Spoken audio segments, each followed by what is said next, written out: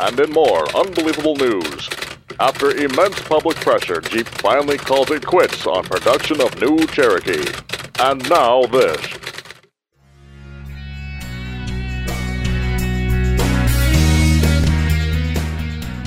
Welcome to the XJ Talk Show. You're listening to the premier podcast about Jeep Cherokees, off-road adventures, tips that you can use, and interviews with people in the off-road industry. And now, here are your hosts, Tony and Josh. Hey, this is Tony. And this is Josh. And we're here on the XJ Talk Show. For you folks that are in the Ustream chat room, it is a live show for you guys. We have it every week, 10 p.m., ustream.tv/channel/XJ Talk. And sorry, go ahead. And as I was saying, my name's Tony. It's Mutteroy on xjtalk.com, which is the Jeep premier Jeep Cherokee forum, not to be confused with the 2014 Jeep Cherokee that was just in our intro. Nope, it's all about the XJs. Of course, we are fans of all that is Jeep and off-roading as well. And we're here to, support the site, and talk a little bit about our beloved Cherokee. You know, Josh, speaking of Jeep Cherokee 2014 news, I heard the other day that the Jeep Cherokee 2014 is going to be having the first three-letter designator. Oh, geez. I'm going to call it quits right now. I'm fed up. I think you'll like it. They're calling it the POS. There we go. Oh, where's the fanfare? We need a grand applause for that one. the JK, the TJ, the XJ, and the POS. Oh, it's fitting. Folks, if you haven't guessed already, we over here at the XJ Talk Show pretty much consider the 2014 Cherokee the Cherokee we all love to hate. It is a sign of the apocalypse. The 666 should be somewhere on it. I guess though, really, I think I speak for both of us, Josh, correct me if I'm wrong, but the only problem that I have with it is they're calling this bastardized piece of crap a Cherokee. Yeah, no, not a fan. They should have called it something else. And I'm sure just about any other XJ enthusiast is on board with that as well. Yeah. Well, they have market studies and so on and so forth. They'll probably make $1 billion, and then in 30 years they'll have to recall it, like they're having to do with the Grand Cherokees. But I don't want to get too far ahead of myself. So if you guys don't know, I said it briefly in the intro. We do have a Jeep Cherokee website. Everybody's welcome, whether you have a Cherokee or not. Hell, you can have a Jeep Liberty. And you're welcome to head on over there to the site. Don't even have to have a Jeep. You can have a Ford, I was going to say a Dodge, but really a Jeep is kind of Chrysler Dodge anyway. A Chevy, anything. You're always more than welcome, but we do talk a lot about Jeep Cherokees over there. We have a section for Grand Cherokees. We have a second section for Wranglers. And we even have a section for MJs, the Comanche. I think we all over there love the Comanche because it's it's like a Jeep Cherokee but in truck style. So if you're a Jeep fanatic, you should come over there and join us at Jeep at our Jeep Cherokee site, xjtalk.com. And you may find it's a bit different because we make sure that everybody's welcome. So whenever you ask a question, you're not going to get flamed for it being a dumb question or told Google is your friend or any of that stuff that just discourages anybody from posting. Yep. In fact, it's probably your premier source for tech information regarding the Cherokee. We do focus on the tech side of things on the Cherokee. As Tony said, that we do have some sections over there for the Grand Cherokee. I think there might even be some stuff up there for some of the other Jeeps, but we do focus on the Cherokee. And in the podcast here, we also focus on some tech related around the Cherokee as well. And we'll get to that later in the show today. You know, and I never mention it in the show, but we actually have some Jeep Wrangler listeners to this podcast because they've been kind enough to reach out to us and let us know that they are so hungry for a Jeep podcast that they really appreciate ours and wish we had a little bit more Jeep Wrangler information in it. And frankly, from our WranglerTalk.com website, I've put out the word asking for anybody that has some tech information, a lot of tech information actually on the various Wrangler models. we'd like to have you as part of the show because we'd like to wedge in our next favorite Jeep, which is the Wranglers. Absolutely, and a lot of the tech you'll hear on the XJ Talk Show here, and some of the tech you find on the website, it goes across platforms. It can come in pretty handy in dealing with a lot of things. Now, obviously, there's very specific issues that we run into with the Cherokees that you won't find in working on any other Jeep.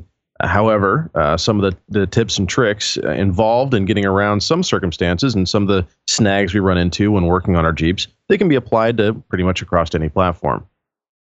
Yep, and certainly the TJs are very similar to the XJs with the usually the same power plant transmission and at least the axles, front and rear axles. Yep. Well, I don't guess any of the TJs came with Chrysler 8.25s. That would have been nice. No, although I have run into a guy on the trail who had a Chrysler 8.25 swap in his TJ instead of the Dana 35. He couldn't source a 44. His 35 was on his way out, and he didn't really want to go through all the work of swapping in an 8.8. Although really it was just about as much work because he had to weld on perches and all the other brackets and stuff like that. But he said he's had that in there for about a year or so and is very happy with it. So it's obviously there's room for an 8.25 in the back there, and if you're willing to do the work, bolts right in. Well, the 29 spline is a nice axle and just damn near close to a Dana 44 in strength. It just has the C clips that could cause you some trouble, but hell, if you put disc brakes on it, now the disc brakes will hold the axles in if they break. Yeah, absolutely. I believe in Eric Zappi's book. He's a fan and a friend of the site. The Jeep Builders Performance Jeep Builders Guide out of the Jeep Cherokee. He mentions in the comparison between the 8.25 and a Dana 44 being the 8.25 about 86% as strong as a 44. I thought it was higher than that, but. Well, those numbers are sticking in my head. I could be wrong. So, Eric, if you're listening and I've quoted you improperly, I'm sorry. Well, when I said I think it, I don't know. I guess I should have said I would hope it was higher than that. But 86%, I guess that's good. Anyway, as you can see, we like to talk about Jeeps here, and both Josh and I started to call you Cherokee. Both Josh and I are Cherokee owners. Josh has the woefully inadequate 99, and I've got the 98. Actually, I'm a big fan of the 99 as well. That to me is the best year of the Jeep Cherokee, and if you have one, consider yourself lucky. Yep, that is one thing that Tony and I can definitely agree on any day of the week. The 99 is by far, in our opinion, one of the best Cherokees ever built. Now, I can say that because I own a 99 as well, but my daughters drive it. So the 98 is my daily driver, and the one that I bought new so many years ago. Well, Josh, let's get into this thing here in the show notes about the Jeep. Your Jeep is making noise. Yeah, I was going to say, speaking of Cherokees and the 99 and snags and stuff they run into. So last episode, I think we went into a little bit about my experiences with Northwest Fest, the NACSJ's Northwest Fest. And it was a relatively long drive to get there, and it was a weekend of some fairly decent wheeling. And I'm not going to say hard wheeling because honestly, I've put it through its paces in a little bit harder and harsher environments than that. But it was different. And I don't know if it was a combination of the rather lengthy amount of hardpack of service roads that we had to drive on to get there, which if any of you have to drive across logging roads to get to your wheeling destination, you know they can get that washboard kind of texture to them. And it's really, really hard on the Jeep because it really works the shocks. It works that suspension very hard, especially if you're doing any amount of speed over there. If you're doing 5 or 10 miles an hour, you're really not going to notice it. But if you're doing 25, 35 miles an hour on these service roads, trying to get to your destination, and we had to travel, I'm going to say a good 10 or 15 miles of these logging roads just to get to the first trail. And, we did that several times. I mean, once out, once in and once out at least. And there was a night run in there, and then across 2 or 3 days of this, I was knocking fillings out of my teeth. So I really didn't notice it all that much, especially on the way home because, I was so loaded with gear. Now I'm not daily driving my Jeep anymore. It's that my girlfriend is, however, she drives it around, here and there, keeps it local. And over the last week, she's been saying it's making some noise. It's squeaking. And I'm like, okay, well, it's a Jeep. They do that, So I really didn't, pay much of a never mind to it. However, I drove it this weekend. I had to DJ a big car show here locally. And after I loaded up my gear and I was driving out to the event, boy, howdy, the suspension is just creaking and squeaking like nobody's business. I'm thinking it might be control arm bushings. It could be spring isolators. I don't know, but it's loud. I mean, you could probably hear it a block away. Now, I'm not getting any drift. I'm not getting any wander. The body doesn't feel like it's shifting or anything like that above the suspension. So I haven't spent a whole lot of time to narrow this thing down exactly. So, I'm not too terribly worried about it because I can't feel it when I drive or steer, or I hit a bump or anything like that. So I know that nothing is completely out of whack. I really gave the Jeep a super thorough once over before I left for that long trip a couple weeks ago. So I was confident in what I found. There was nothing that was, really out of whack, nothing that was super loose. I did take off my control arms, tightened them up a little bit because I had the flex joints on one end. I greased everything up really good. Went over everything with a wrench and a socket. Didn't see anything that was any red flags to me, so I, moved on. So now that the squeaking is coming up, I might take a second look at the isolators. I'm going to pull those control arms out once more, really give the Jeep a thorough rocking and see if I can't isolate that noise. But it's definitely something I'm going to have to look at. And I'll, of course, keep you guys posted as to what I find. So if you're having the same kind of issues where your suspension's kind of squeaking and talking a little bit more than it normally has, well, I might have a fix for you next show.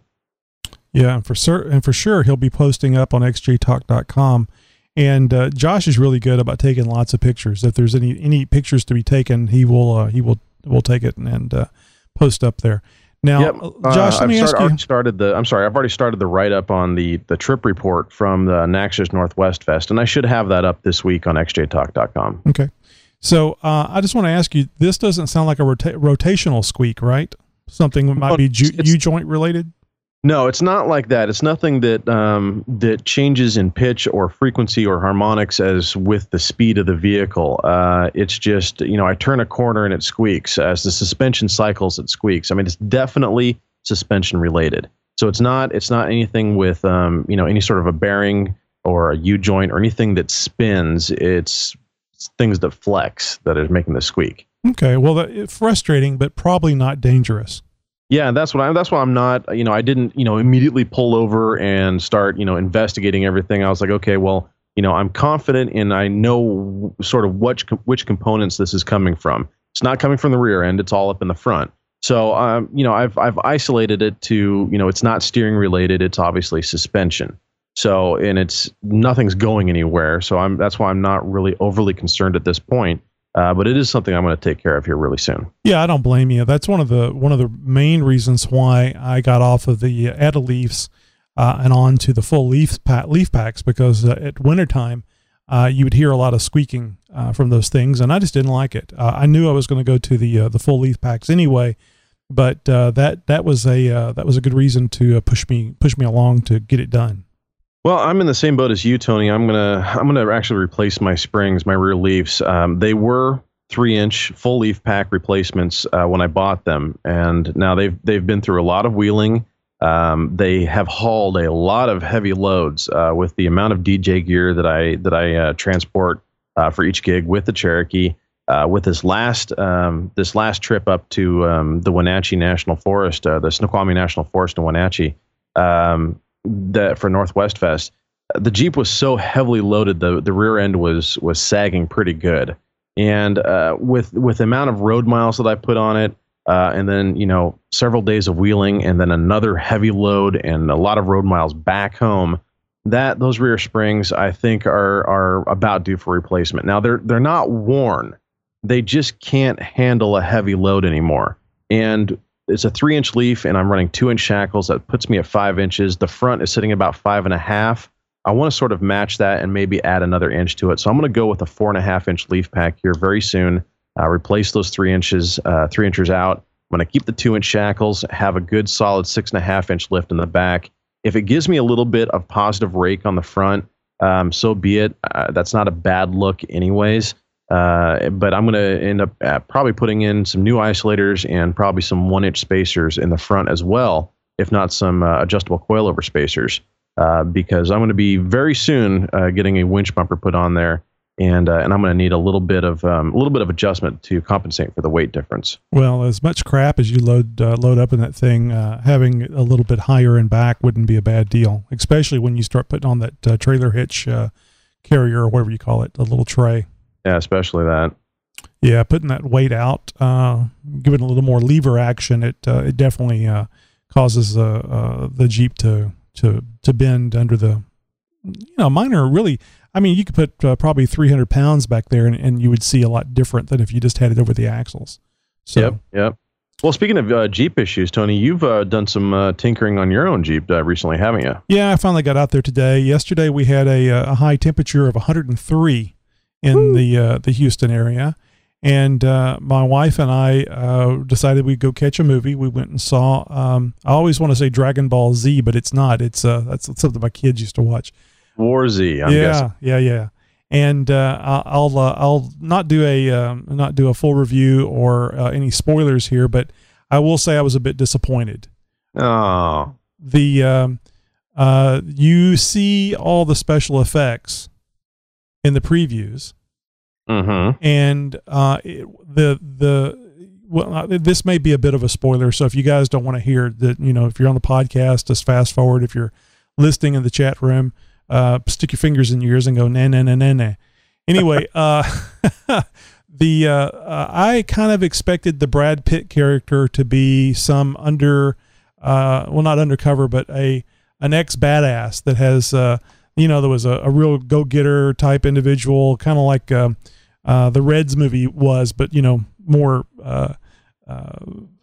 legitimate, not a comedy, but a real drama type thing.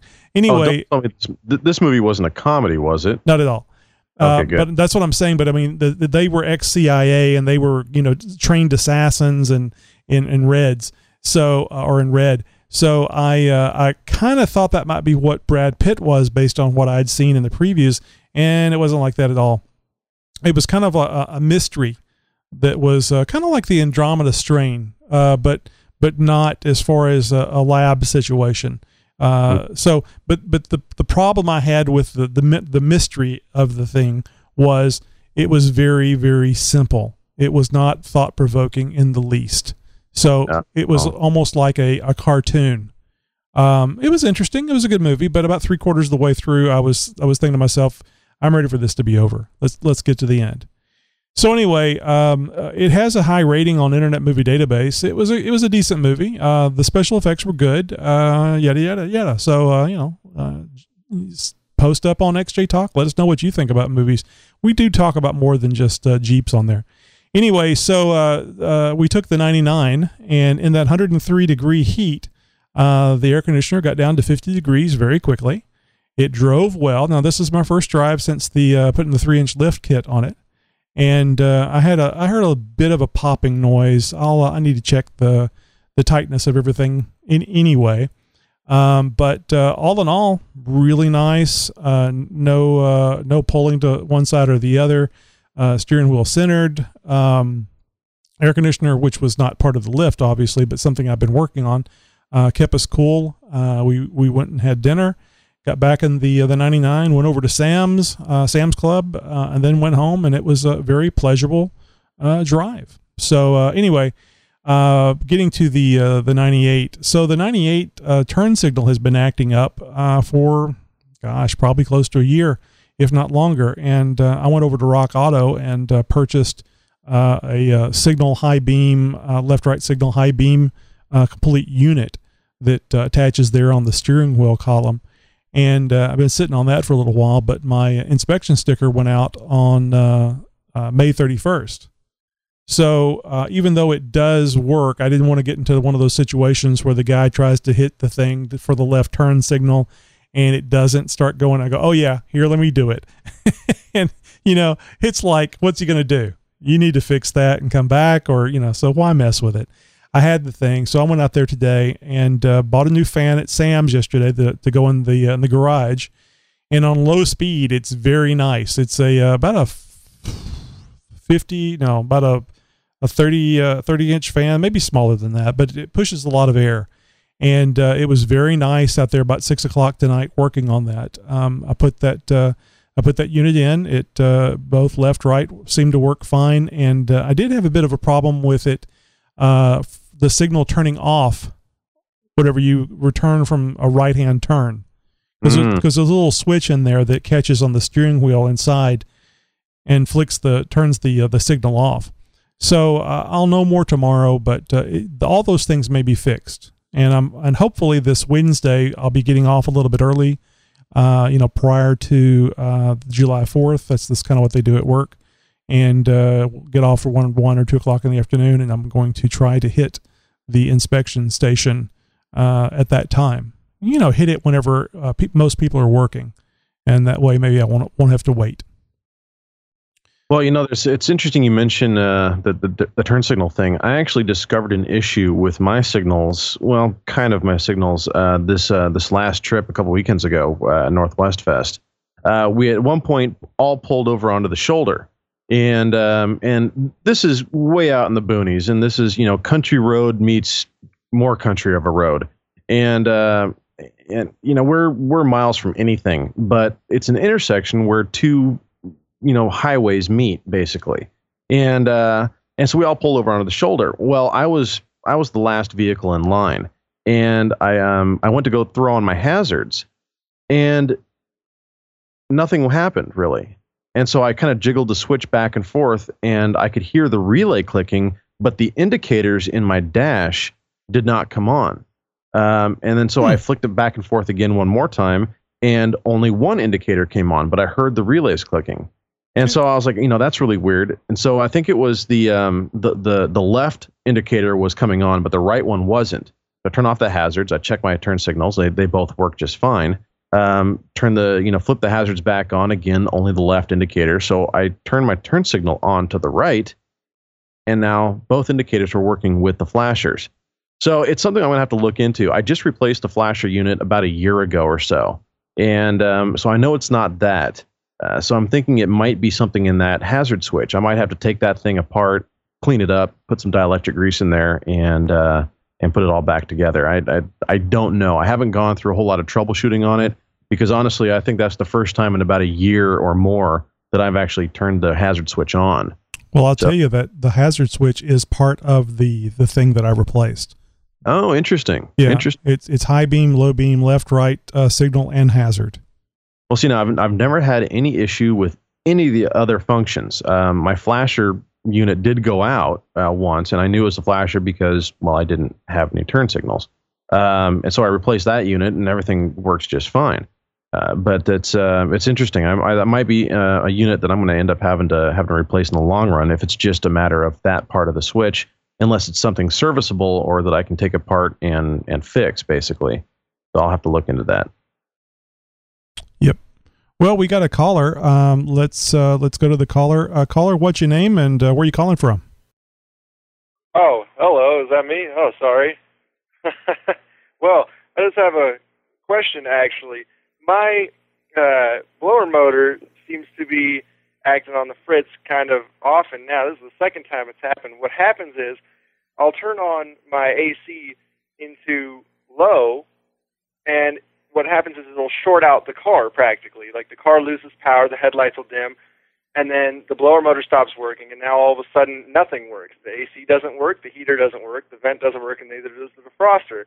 So I tried turning it to high to see if anything would work, and nothing. Just the vent works in high as if it was on low. Now, the first time this happened, the car did the same exact thing, but everything would work in low, but the heater resistor would just glow like crazy. So I replaced that, and it seemed to have fixed it, but now that I put it back into low, it just went out again, and I'm thinking that there's something wrong with the blower motor itself. Maybe there's a coil or something grounding out, on something, and maybe it's just, I don't know, pulling too much power. So I was thinking that I'd just replace everything because it blows the fuse. A little bit of smoke came out of the climate controls the first time, So I think it might have done something to the climate control center. So I'm just not sure. I think maybe it has to do with the blower motor, because it works fine after I replace the resistor, but I'm not really feeling like replacing it with another resistor and having that one go out too. So I just want to know what you guys think about that. Well, there's a few issues going on here, and I'll go ahead and go down the list and address these as you've mentioned them. So it's kind of normal for when you click on the AC for there to be a draw on not only electrical current but also on the Jeep's engine. You basically, as soon as you click on that AC, the clutch on the AC compressor is engaged. Now that is engaging that pump, that AC pump. And that is basically another device on the engine that is having to work, and it's all powered by the serpentine belt. And once that's engaged, now you have that much more draw on the engine itself. Now, of course, with that, you're going to drop in RPMs a little bit. You drop in RPMs, and with an addition of the load of not only the component, but it's also electrical. So you have an electrical draw as well. And so there's a lot of things that are working sort of against the efficiency of the engine, against the alternator, etc. Refreshing your vehicle's power wires are going to help with that a little bit, as far as the lights dimming and things like that. That will help out a little bit as far as that's concerned. Now, as far as like the motor blowing and everything like that, and of course seeing a little bit of smoke coming out. There's a couple issues there. Now, if the smoke came out of the actual controls themselves, that might be something you want to look into, actually removing the heater controls, looking at there's a little circuit board back there on the older models. It's all basically cable and stuff actuated. Take a look at any contacts back there on the newer models. A lot of it's vacuum controlled. But also something you want to look into is going to be the actual blower motor itself. Now, there's brushes on that motor that basically feed the electrical current to the motor itself. Those brushes are basically like little magnets. They're a ferritic metal, and they wear out over time. If you've got a lot of hours or a lot of miles on the Jeep, there's a good chance that those have worn out. And although there's a spring in there that pushes those contacts against the motor, that contact is supposed to be a little bit of a buffer between that. So if the spring is now making that contact instead of that actual brush, well, you're not going to have the kind of results you're going to be really ideally wanting out of a blower motor. It might still work. It's not going to work the way it should, and it could be arcing out. It could be shorting out, and that could be what's blowing your resistor quite frequently, or even popping fuses. Okay, that would make sense, because the car's 20 years old. It's a 94 Jeep Cherokee, and it's got about 262,000 miles on it. So it's got some things to replace. I was figuring that being the stock blower motor and everything, I would probably have to replace that at some point. So that sounds pretty logical that it would be the blower motor itself. I mean, 262,000 miles with that thing. I mean, that's got to be well beyond its life, I would assume, for stock. I wouldn't say that 20 years would just say that would be the issue. It's more the symptoms that you're having that would be an indicator if it's bad or not. Now, it's not going to be fun at all getting to that blower motor, because you do have to remove the entire dash to get to the pod that it's in. At least I believe the older models are the same as the 97 Pluses. Yeah, I don't think that you're going to be able to actually get to that blower motor very easily. The easiest way is going to be removing the dash.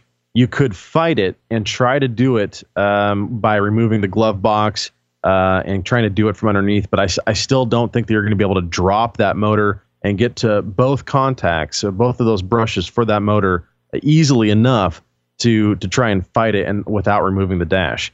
It's really not all that hard of a procedure. You just got to take your time. Probably I would consider, plan on doing it the entire weekend. Yeah. Especially if you've never done anything like this before. Just go through, take your time, unscrew everything that you possibly can, unplug everything that you possibly can, label everything as you go along, because when it comes time to put it all back together, it's going to help you in memorizing where everything went. That's a good idea, yeah. And also, I've never actually done this before. I've never actually removed the blower motor. I mean, I've seen YouTube videos where they just go from underneath the windshield wiper base in that little section there, but I wasn't entirely sure that that'd be exactly what I needed to get to. So, I mean, if there's any videos that you guys could recommend or anything on how to do this, or any type of how-to articles with pictures possibly, that would work too, because I'd rather do this correctly instead of blowing the brand new motor and the new resistor and everything again. Well, if you, I doubt very seriously that if you swapped in a new blower motor that you wouldn't have to do it a second time. I was just going to caution you on perhaps going to the junkyard and picking one up. I mean, I think that's perfectly... No, I wouldn't pick an old one up. Yeah, I think that's perfectly reasonable, but there's like, so much work that you have to go through to get to the, getting the dash off. I highly recommend replacing everything new. And if you can, is your air conditioning working on the 94?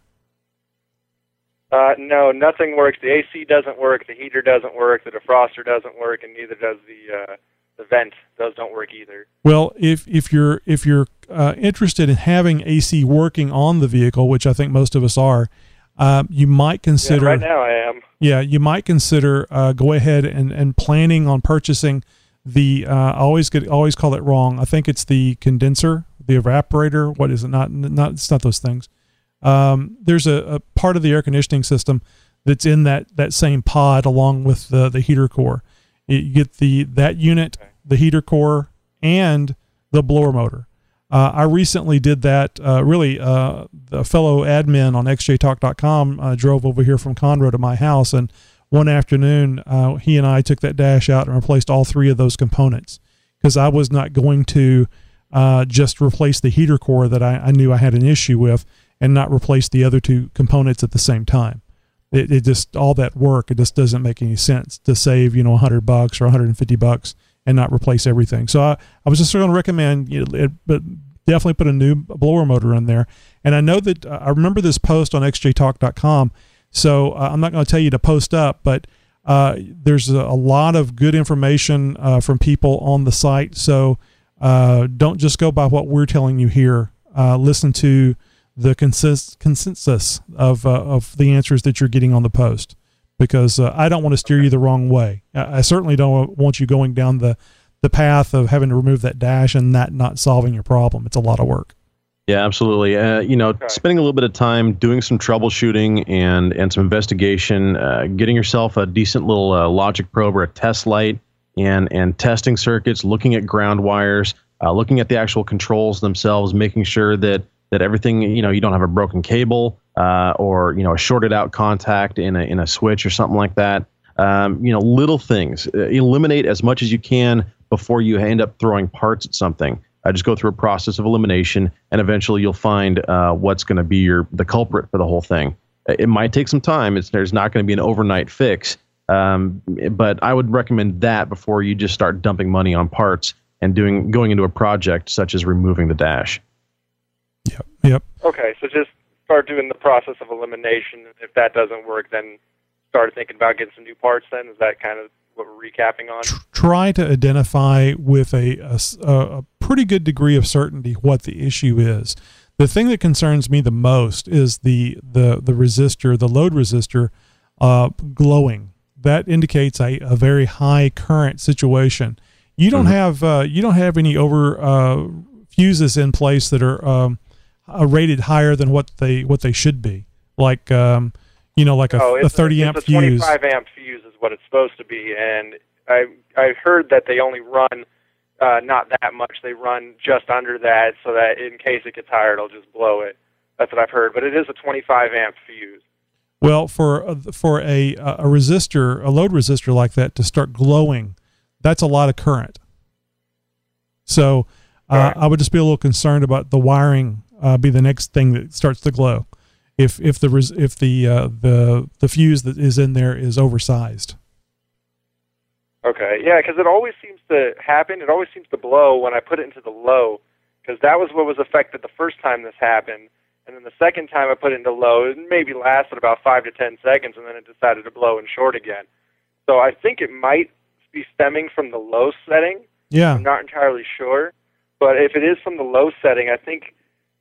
Wouldn't that that would usually call for replacing the climate controls themselves, right? And checking along the low settings to see if there's any type of short circuit anywhere. Am I correct on that? Josh, I don't know if you know. I mean, I would think that, he saw some smoke from that area. I just don't know the wiring, how they wire up the climate control like that, if it's a separate wiring or how they handle the different, currents. Okay, so the actual fan speed switch is really the only electrical switch in that in that climate control. The rest of it is all cable actuated. So when you saw smoke, chances are it was from a short in the actual fan switch itself. Now everything else is going to be you're going to see guides and grooves and what looks like cables that you would attach to your bicycle or something like that. Everything else is all cable driven. It actuates doors, a blender door for hot and cold, or how it moves the air from your defrost to your heat to your vent, etc. But the actual fan switch itself is going to be electrical. That's what I want you to take a look at. So you're going to have to remove that facade on the face of the dash, get that out. And I think there's 4 screws that hold that climate control switch in. You'll see those. They're on either side of the actual unit itself. Take those out. You're not going to have a whole lot of play to actually pull that out of the dash. So, but you will be able to get to the actual switch itself. And what I would do in this case, because it's going to be such an easy way and a very cost-effective, cheap method of troubleshooting, is for this, I would go to the junkyard.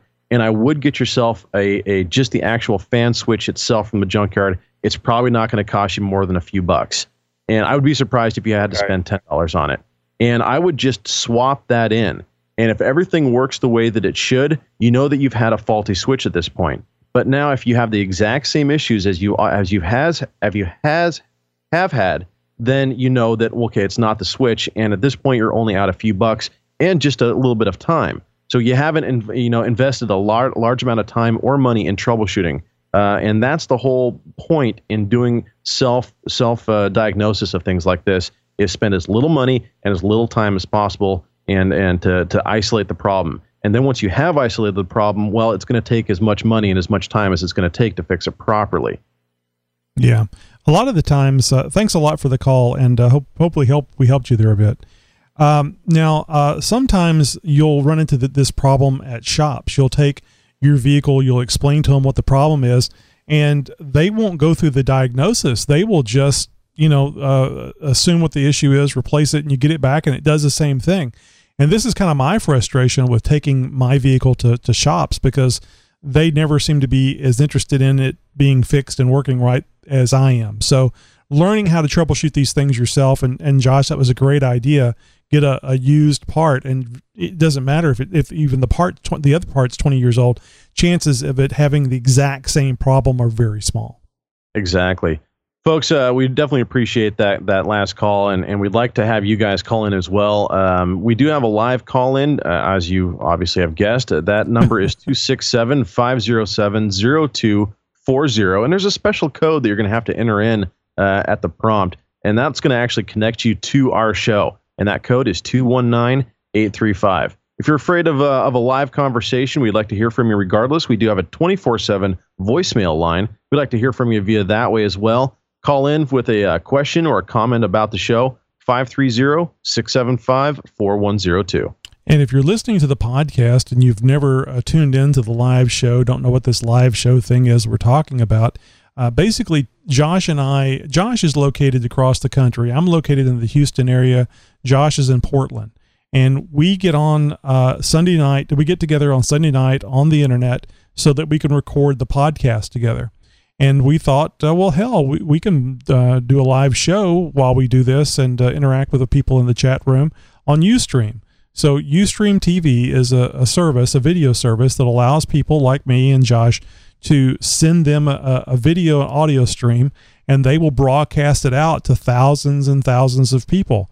Now, in our cases, it's usually about anywhere from 2 to 20 people, but that's fine. It's a live show. It's the podcast in live form, and unless there is a pre-recorded Jeep tip, pre-recorded electrical and audio tips, or a pre-recorded interview, if you're here at the live show, you get to see and hear the entire podcast.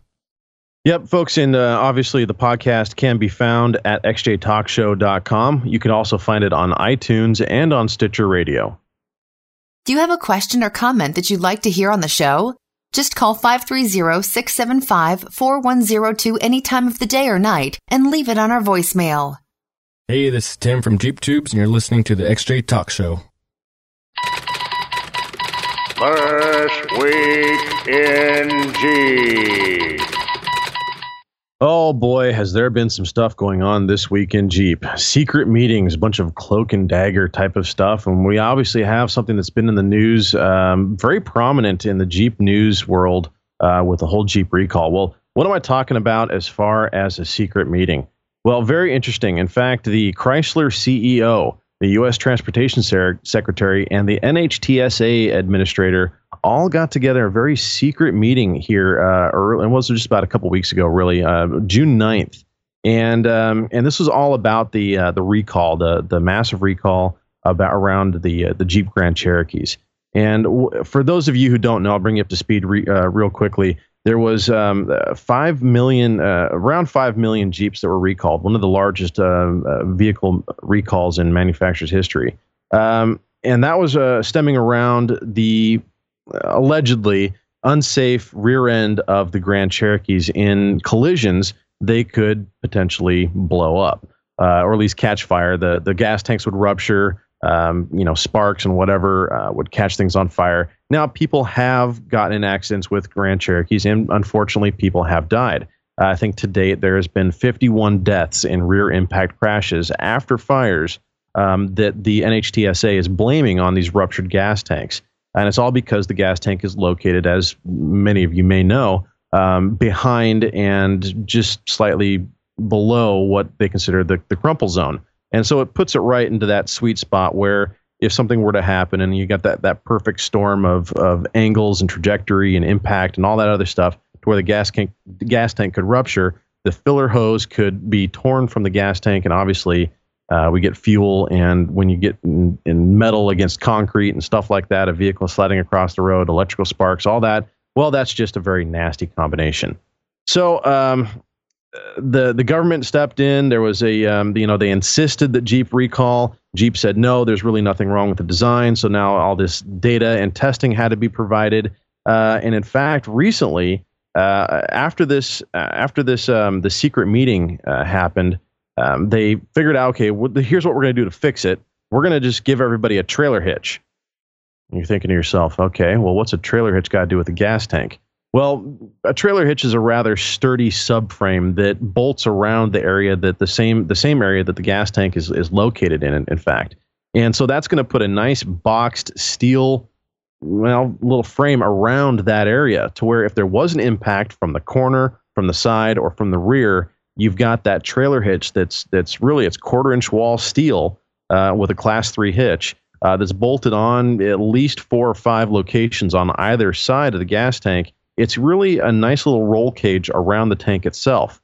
Now, a lot of people are saying, well, I'm not really too sure about that. Well, that's the fix. They're basically going to be doing the bare minimum to fix this problem. Well, there's been some other confusion going on with this because Jeep has now said, well, we're going to take that recall down from 5 million to 2.7 million because initially the 2002 to 2007 Jeep Liberties were lumped into this, along with, pretty much all of the Grand Cherokees.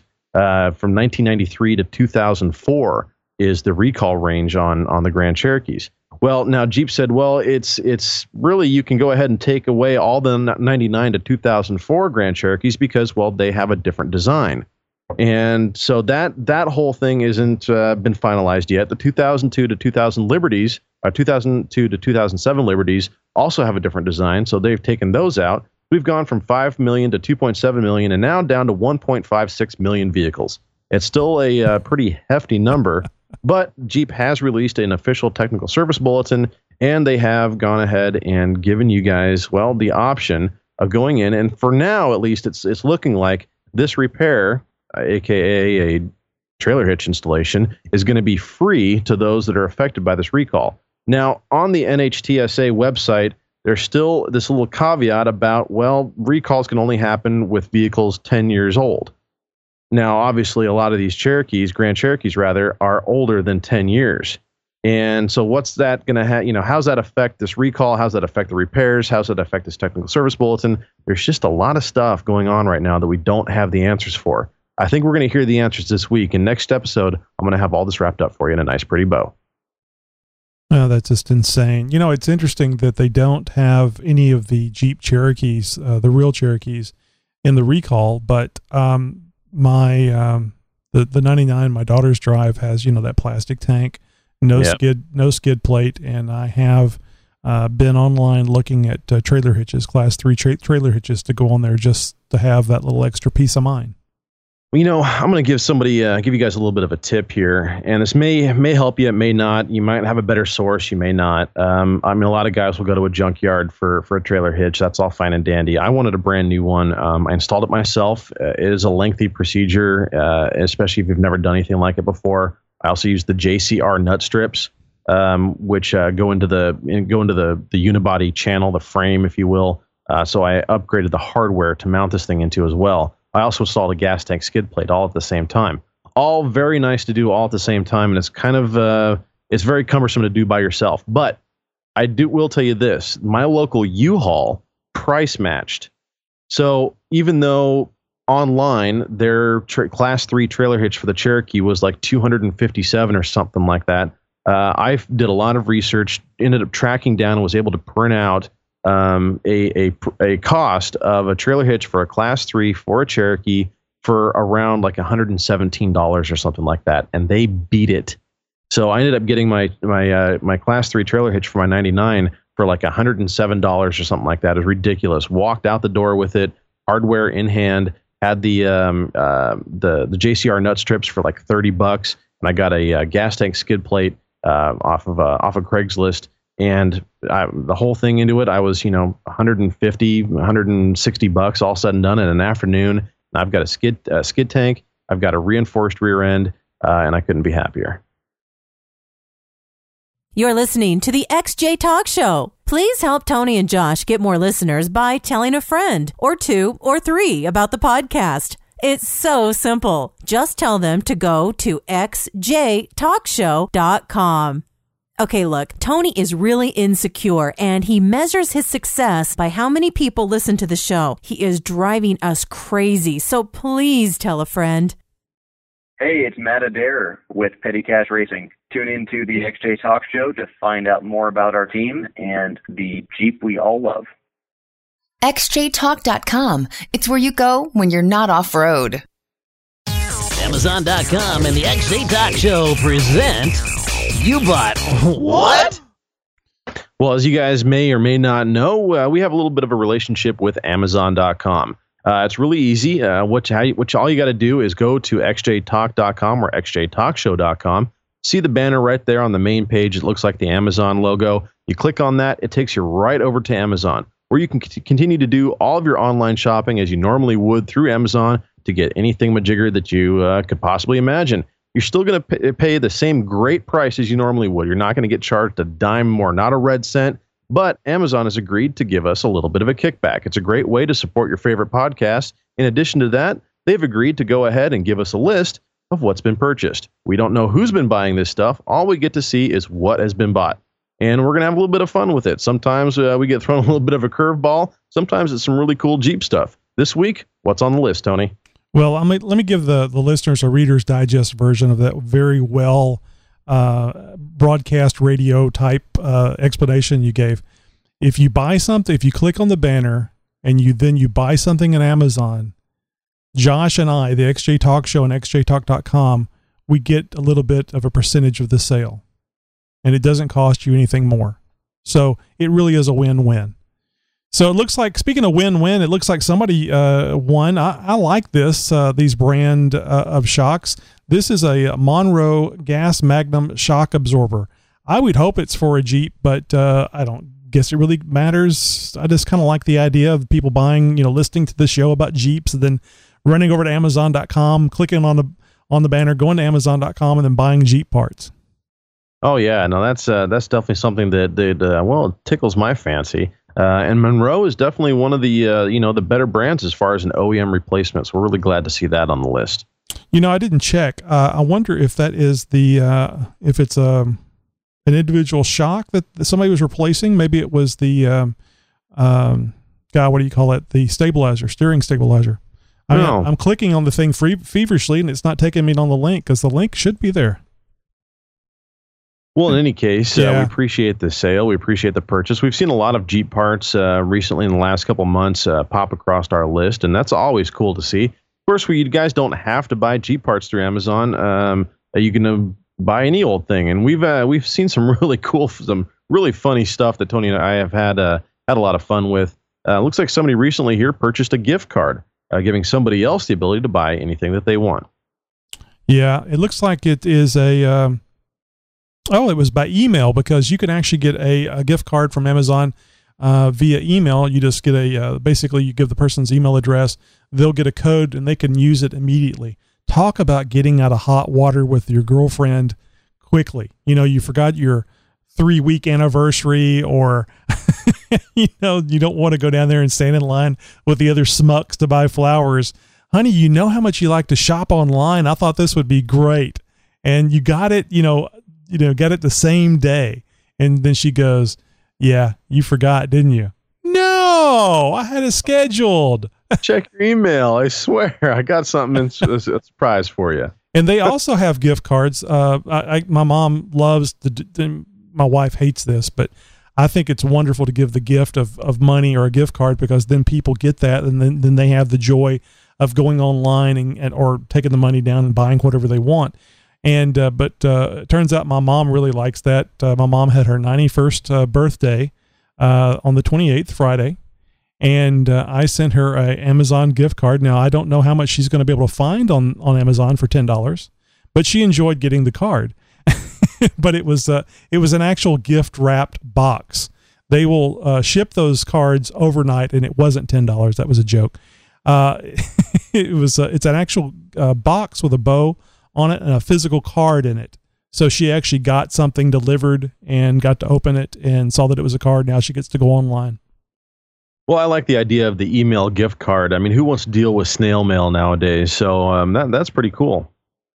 And our final item, because we didn't have a lot on our list, shame on all of you out there, is a, what is it, Forney 54826 connector, heat shrink, 14-16 gauge.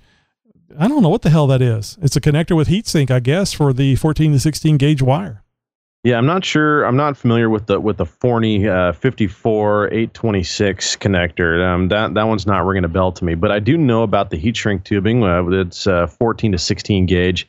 Definitely handy for handling a lot of that primary wiring that we find in the Jeep, especially for aftermarket stuff. Yeah, handy things like for off-road lights and making them watertight, waterproof. We just found out what you bought. Oh my God, I just can't believe that made it on the list. Hi, this is Tanya Francine with the National Weather Service Skywarn program, reminding you to keep an eye to the sky and listen to the XJ Talk Show. The XJ Talk Show is now available on iTunes. Subscribe and leave a review. Also, be sure to give us a 5-star rating. And speaking of iTunes reviews and 5-star ratings, we have a new one, Josh. Yeah, absolutely. This one is by Joe MN. I'm going to assume maybe he's in Minnesota. So thanks, Joe, for that. This is posted up on June 29th. He says, great podcast, 5-star rating. I just picked up my first Jeep this spring, and I don't know a lot about what was going on, or I didn't know a lot of what I was getting myself into. Very glad I started listening to the podcast. A lot of great information and put together in an easy-to-listen-to format. Keep up the good work.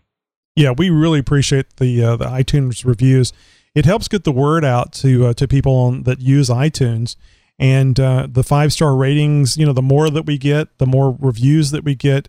That means the more listeners we're going to get, and the more time and effort. And I don't know, all kinds of fun stuff are involved. I know that Josh, you and I, we try to do the best we can do naturally, but there's just something to be said when you have 10,000 people listening to your show to making it a great motivator. Yeah, no, absolutely. We like that kind of motivation. And folks, the iTunes reviews really helps us sort of climb the charts. And you're thinking, well, how big of a chart is there for, an off-road podcast? Well, iTunes, it's all a matter of perspective and trying to get the XJ Talk Show name up there as high as we can and spreading the word and just sort of getting people familiarized with what we're doing. Got a tip? We do. It's time for Jeep Tips. Well, guys, this week's Jeep Tips is going to be sort of a live segment. We're going to do this right here on the air right now. And there's something that's been, I wouldn't say bugging me, but something I've been wanting to share with you guys for a little while now. And we've been leaving the Jeep Tips up to Steve and some other guys. I've been kind of handling the electrical side of things for a little while. But this is something I figured I'd share with you guys. Just a couple of things to help you out on the trail in case you end up with some breakage. Now, these are some things that you can do in case you end up with a couple of issues on the trail. Some last-minute fixes that'll help you guys get down off the trail safely. So one of the things that I've encountered myself personally is, well, let's say you're driving along and the terrain is very muddy. And as a good proper off-roader knows, is you need to air down to get yourself the most possible, the most traction you can possible when off-road. And generally, you're going to be down around anywhere from 8, 10, 12, maybe 15 pounds at most. I usually run myself around 12 pounds with my 33 1250 15s on 8-inch rims. You can go down to the single digits. I don't recommend going down below 10 unless you have bead locks, though. And especially if you're wheeling in the snow, you definitely want to be as low of a pressure as possible. But there's a chance that you could, blow a bead, or you could get some muck and grime and water and other stuff in through that low pressure bead.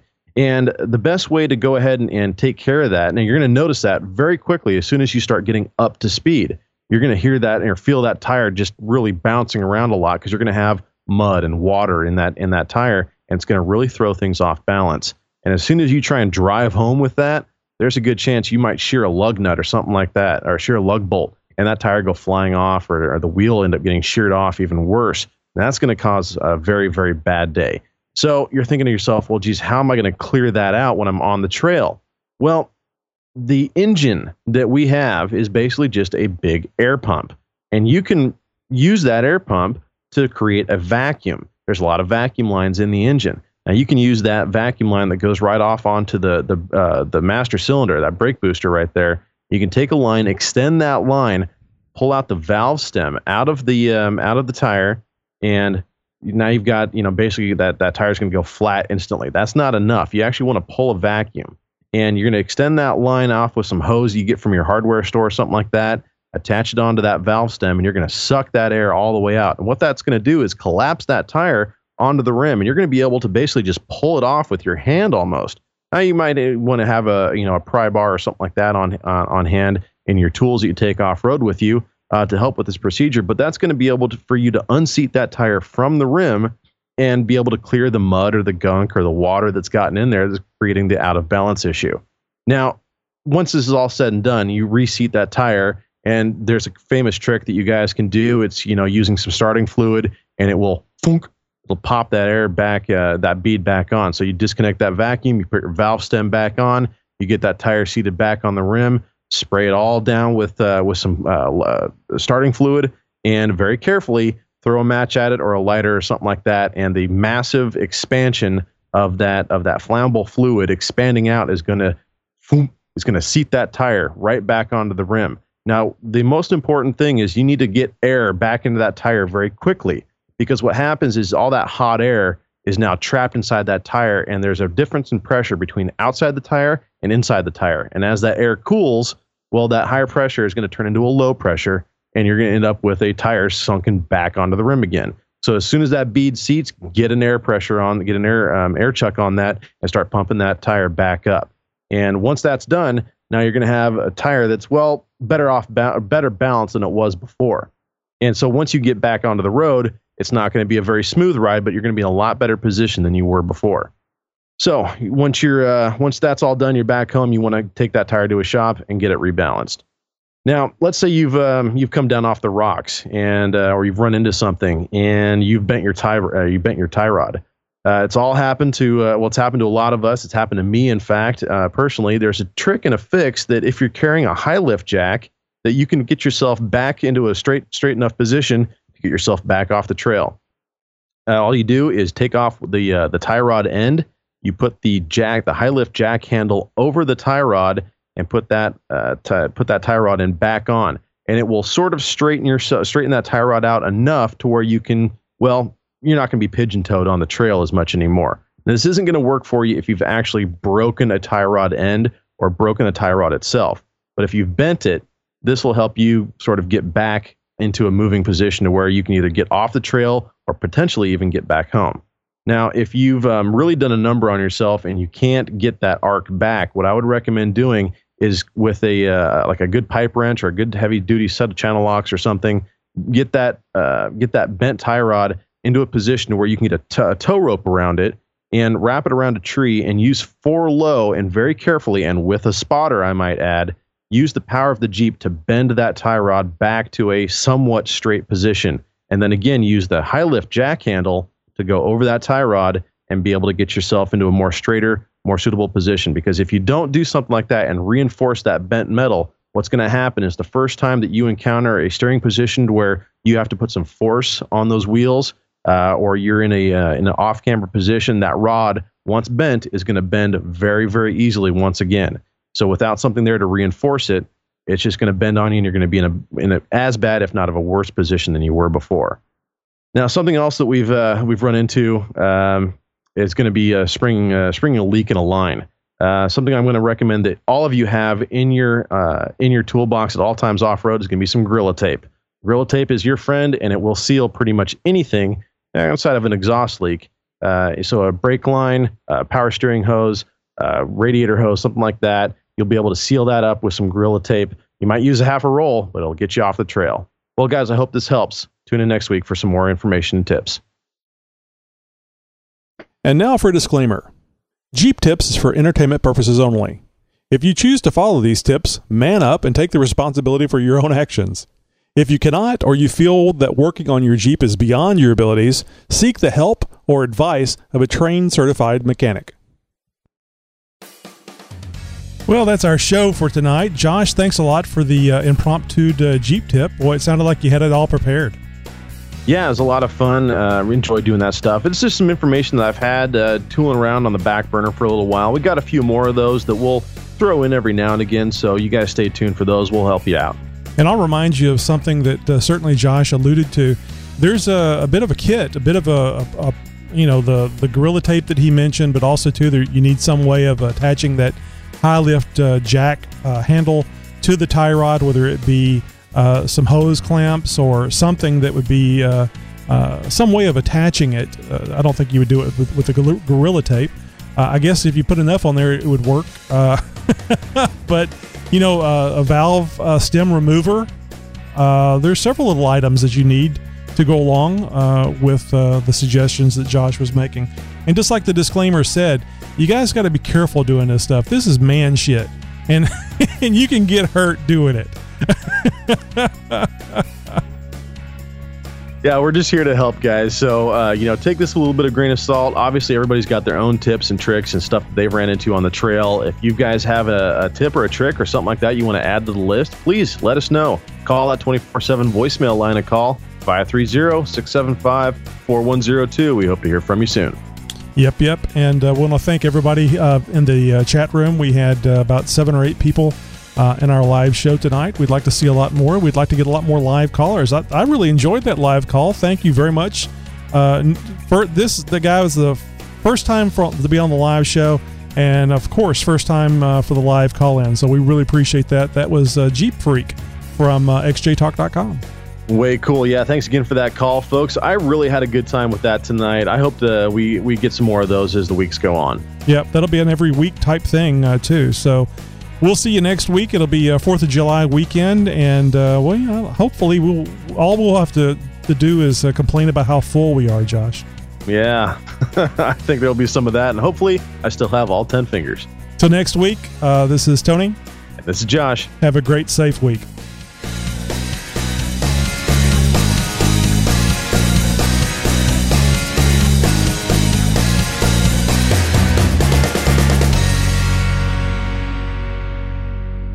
XJTalk.com is where you go when you're not off-road.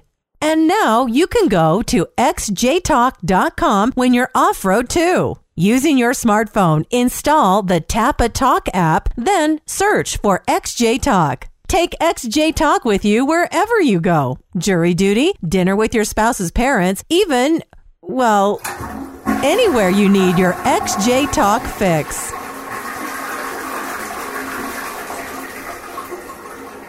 XJTalk.com. It's where you go when you're not off-road.